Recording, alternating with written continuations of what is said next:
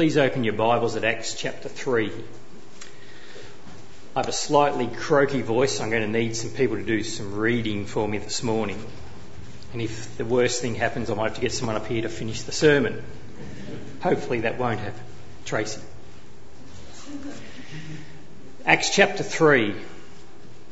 I'd like somebody, if they could read from 3 down to the end of verse 10, if they wouldn't mind. One day Peter and John were going up to the temple at the time of prayer at 3 in the afternoon. Now a man who was lame from birth was being carried to the temple gate called Beautiful, where he was put every day to beg from those going into the temple courts. When he saw Peter and John about to enter, he asked them for money. Peter looked straight at him, as did John. And Peter said, "Look at us." So the man gave him his attention, expecting to get something from them. And Peter said, "Silver or gold I do not have, but what I do have I give you. In the name of Jesus Christ of Nazareth, walk." Taking him by the right hand, he helped him up, and instantly the man's feet and ankles became strong. He jumped to his feet and began to walk.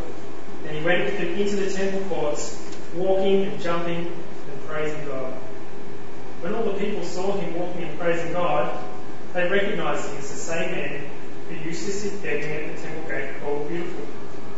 And they were filled with wonder and amazement at what had happened to him. Thanks, Rob. Could somebody read 11 to the end of the chapter, please? While the beggar held on to Peter and John, all the people were astonished and came running to them in the place called Solomon's Colonnade. When Peter saw this, he said to them, "Men of Israel, why does this surprise you? Why do you stare at us as if by our own power or godliness we had made this man walk? The God of Abraham, Isaac and Jacob, the God of our fathers, has glorified his servant Jesus. You handed him over to be killed, and you disowned him before Pilate, though he had decided to let him go. You disowned the holy and righteous one and asked that a murderer be released to you. You killed the author of life, but God raised him from the dead. We are witnesses of this. By faith in the name of Jesus, this man whom you see and know was made strong. It is Jesus' name and the faith that comes through him that has given this complete healing to him, as you can all see. Now, brothers, I know that you acted in ignorance, as did your leaders, but this is how God fulfilled what he had foretold through all the prophets, saying that his Christ would suffer. Repent then and turn to God, so that your sins may be wiped out, that times of refreshing may come from the Lord, and that he may send the Christ, who has been appointed for you, even Jesus. He must remain in heaven until the time comes for God to restore everything, as he promised long ago through his holy prophets. For Moses said, "The Lord your God will raise up for you a prophet like me from among your own people. You must listen to everything he tells you. Anyone who does not listen to him will be completely cut off from among his people." Indeed, all the prophets from Samuel on, as many as have spoken, have foretold these days. And you are heirs of the prophets and of the covenant God made with your fathers. He said to Abraham, "Through your offspring all peoples on earth will be blessed." When God raised up his servant, he sent him first to you to bless you by turning each of you from your wicked ways. May God bless the reading of his word. As Evan said at the beginning, the previous sermons are available on podcast, but I'll just give you a very brief rundown of where we've got to up to this point. The start of Acts, it's the promise of the Spirit, the ascension of Jesus, the waiting for the Spirit, the selection of Matthias, the outpouring of the Spirit, the reaction of the crowd, the explanation by Peter, the first gospel sermon by Peter, the conversion of 3,000, the beginning of the church. And then as we get into chapter 3, the healing of the lame man, Peter's second sermon.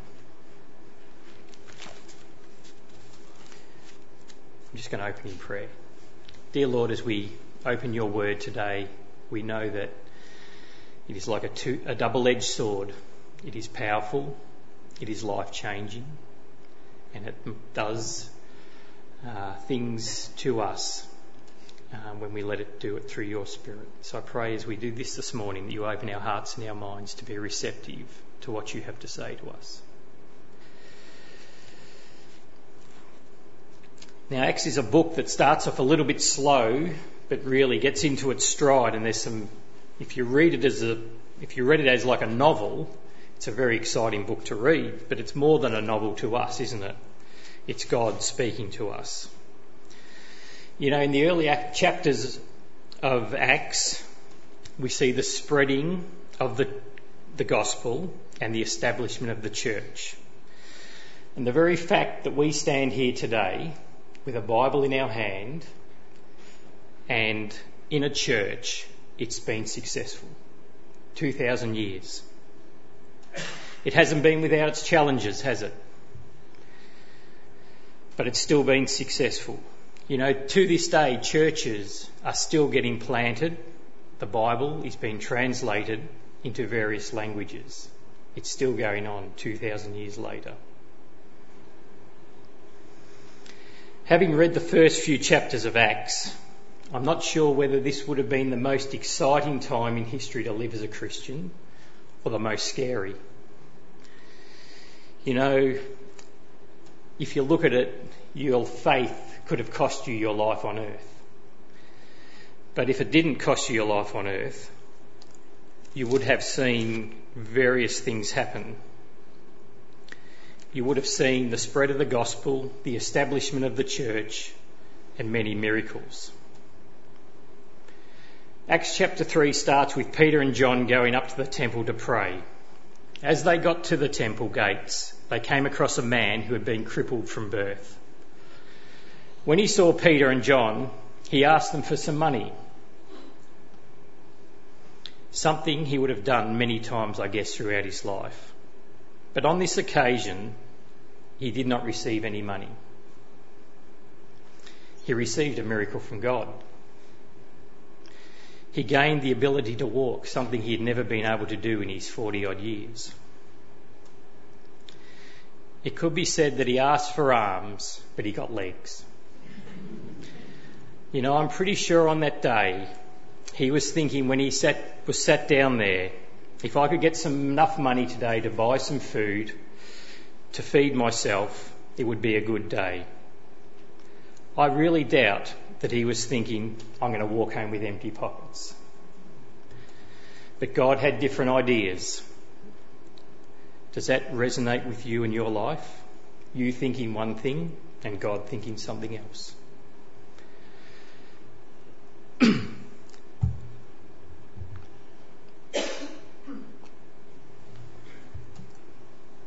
Around the middle of last year, a friend of mine fell off the roof and became a paraplegic. 1 minute he was able-bodied, and a few seconds later he could not walk. A few weeks after the accident, Tracy and I went and visited him at the rehabilitation place. Both he and his wife are Christians, and they were overwhelmed by how the Christian community had gathered around them to support them. They had meals cooked in advance for them for many months, and I know for a fact that many people in many churches were praying for his healing, praying that God would do a miracle in his life. As of today, it has not happened. Will it? I don't know. It's not that I doubt that God can do it, because he can. You know, in my preparation for this morning, I did a lot of reading about the healing of the crippled man. And why it seems, at least in the Western world, that we don't see these dramatic healings today, like we did in the early church. In the first century, we read about God raising people from the dead, the blind made to see, crippled to walk. I don't have an answer to why that seems to be the case then and not so now. But I do know this, that there are thousands, if not millions, who are alive today because of the intelligence given by God to men to perform life-saving surgery and design drugs that save people's lives. Something that might have caused your death 100 years ago can be cured by a pill. Operations are performed on unborn babies so that they can live.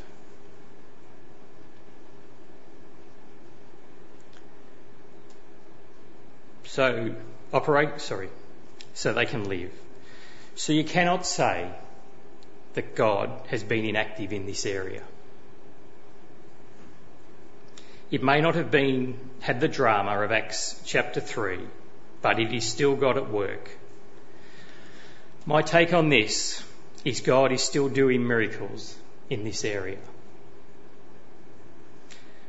One thing I'm certain about is that when we get to heaven, we will have any afflictions done away with. Those who live with ailments, disease, aches and pains, those unable to walk, will all have those afflictions dealt with. We will live forever, pain and affliction free with our Father in heaven. And I'm sure many would say amen to that. You know, when I pray for this friend of mine who fell off the roof, I ask that God will heal him. I pray for a miracle. I pray that he will be able to walk. I ask that the medical people working on him will find a solution. Then I leave it with God. In this situation, there's nothing more that I can do. And I will continue to pray for him. Philippians 4:6 says this, "Do not be anxious about anything, but in every situation, by prayer and petition, with thanksgiving, present your requests to God." I don't know, and we don't know, how God will answer our prayers, but he asks us to pray and leave our requests with him. After God healed the crippled man, he goes around into the temple courts, leaping and praising God. I guess that's a natural reaction. Then a crowd gathered and were amazed at what had happened to him. At this point, Peter delivers his second sermon. Why not? He has a captive audience, and I guess after seeing 3,000 people make a commitment to follow Jesus after his first, he was going to take every opportunity he could.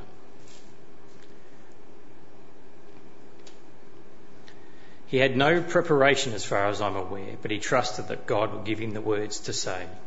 And in Acts 4:4 it says, the number of men grew to 5,000 after his sermon. You know, when he come time for his second sermon, he didn't start by saying, "When I spoke my first sermon, 3,000 people put their trust in God." He didn't say, "Did you just see what I did to that cripple? Did you see what happened when I asked him to walk?" He didn't say, "You need to follow me. Come with me and I'll show you what I can do." He did not say any of that. But this is what he did say. "Fellow Israelites, why does this surprise you? Why do you stare at us as if by your own power or godliness we had made this man walk? The God of Abraham, Isaac and Jacob, the God of our fathers, has glorified his servant Jesus. You handed him over to be killed and you disowned him before Pilate, though he had decided to let him go. You disowned the holy and righteous one and asked that a murderer be released to you. You killed the author of life, but God raised him from the dead. We are witnesses of this by faith in the name of Jesus. This man you see and now was made strong. it is Jesus' name and the faith that comes through him that has completely healed him, as you can all see. Peter was not looking for the glory. He wanted none of it. He turned the crowd's focus towards God. He was not looking for a pat on the back. He wanted to point them to God. Peter knew who performed the miracle. It's a very different story we read here than we do in Luke 22, where the apostles were arguing over who is the greatest among them. What changed? What had happened? Why the change? The reason things had changed is they had had an encounter with God. God's Spirit had entered into their lives, and their lives would never be the same again. The crippled man had an encounter with God, and his life would never be the same again. And it's the same for us. Our lives, when we have an encounter with God, will never be the same again. The crippled man's physical life and his spiritual life changed on that day, as it will have forever. In Psalm 34:8 it says, "Taste and see that the Lord is good." For us today, it starts with us coming to God with a repentant heart and asking him to come into our lives. That's where our journey begins. But over time, it's easy to become complacent. I think Raph said last week, we can lose our joy. We can lose our zeal for God. We can let our priorities shift. Our devotion slips. In Acts 2, this is what it says about the 3,000 new believers. They devoted themselves, it's 2:42, they devoted themselves to the apostles' teaching and to the fellowship, to the breaking of bread and to prayer. Everyone was filled with awe at the many wonders and signs performed by the apostles. All the believers were together and had everything in common. I note the words there, devoted themselves. You know, is this us as a church today? Or is it us as individuals? Are we really fixing our gaze on God? Is that our priority in our life? Have we let our devotion to God's teaching, fellowshipping and breaking of bread and prayer slip in our lives? Have we moved our devotion to other things in our life? Is it our work, relationships, or just doing life?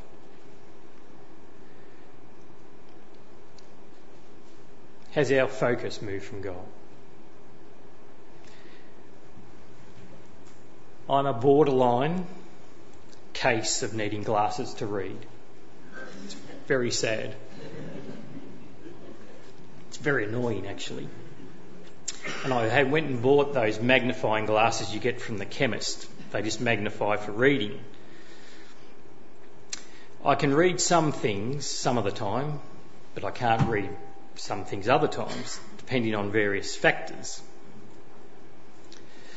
In fact, my eyes are at that point now where I had to go the other day and fill in a form, and I had to ask the lady behind the counter to borrow her glasses because I don't carry them with me, because I don't need them all the time. But it's not like one morning I woke up and my eyesight had gone from good to bad that I couldn't read. It was a gradual deterioration. And that, I think, can be like our journey with God. We don't wake up one morning and it's deteriorated overnight. We gradually let things slip. Little things come in that shouldn't. We stop doing the little things that we should. over the years, we can let it diminish. This is where I think we need each other to be accountable. We need to keep turning each other towards God. I need you to do it for me, and I need to do it for you. We all need to keep each other turning towards God, as individuals and corporately as a church.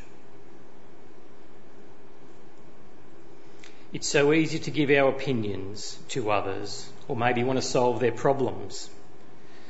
Our opinion should only be a reflection of what God's values are. It's not our values. You and I cannot give anyone eternal life. We can only guide and encourage them to seek out God for themselves. I guess if I was walking past that crippled man, I would have given him some money. Yet that's not what he needed. God gave him what he really needed. He gave him the ability to walk and filled his heart with the Spirit. God meets people where they're at. We often meet people where we think they might be at, but God's ways are not our ways. I was reading recently about a pastor who told a story about a time he went to the supermarket on his way to church. He was in a rush and needed something for the service that morning. He went in, purchased his item, and was heading back to his car in the car park. As he headed out, a young boy about 16 years of age came up to him and said, "Excuse me, sir, would you buy some alcohol for me?" He declined and gave him a short lecture on why a 16-year-old should not be drinking alcohol. He gets 5 minutes up the road and he feels God tapping him on the back saying, "I wanted you to minister to that boy." He was on his way to church, so he kept going there because he had obligations he needed to fulfil. A few months later, he was about to go on a trip overseas and he needed an extra pair of socks. So he made a trip down to the shopping centre, purchased his socks, and thought, before I go, I'll go and use the bathroom as toilet. So as he walked into his cubicle, a person next door knocked on the cubicle and said, "Do you have the stuff?" He said, "Do I have the stuff?" He said, "Do you have the stuff?" He goes, "What are you talking about? What stuff?" He said, "The good stuff." The pastor said, "Do you mean drugs?" He said, "Yeah, drugs, the good stuff." The pastor said to him, "No, I don't have drugs, but I have something better for you." The guy goes, "Something better than drugs?" He said, "Yeah, I've got something much better than drugs. It's a personal relationship with the Lord Jesus." After a short silence, the man in the cubicle next door goes, "Oh no, I tried church. It didn't end well. A few things happened that I wish never happened there. So this is my life now." He said, "Where did you used to go to church?" He said, "Oh, up the road." He said, "God must really love you because I'm the pastor of that church now." They left their cubicle and went and had a coffee. This guy committed his life to the Lord and now attends this church. He looked back and thought, what would have happened if I had have spoken to that 16-year-old boy on that day? Sometimes we need to make the time to put a hand out, say a word, or do something that we need to do. Because there are opportunities everywhere, I know, and we walk past them daily. But if our eyes are not fixed on God, we will keep walking right past them. If you come here today and you feel that you've let your focus shift away from God, I know there are people here that will put their hand out and help you. They will help you refocus on Jesus. They will encourage you in your journey with God. They will pray with you. They will pray for you. They will encourage you. They will ask that Jesus will give you what you need, which may be different from what you want, but only God really knows what we need. While Peter was speaking at the temple, the guard and the Sadducees became disturbed by what was being said.